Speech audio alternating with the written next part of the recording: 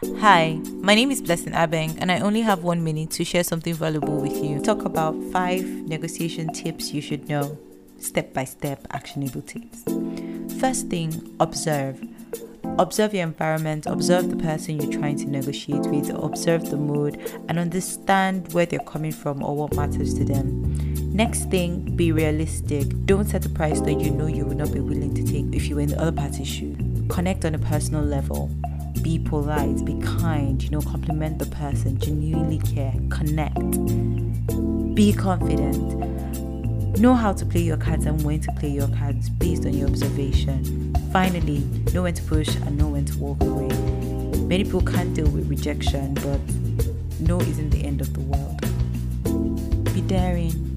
Dare to ask for what you want. Dare to negotiate. Life only gives you what you negotiate.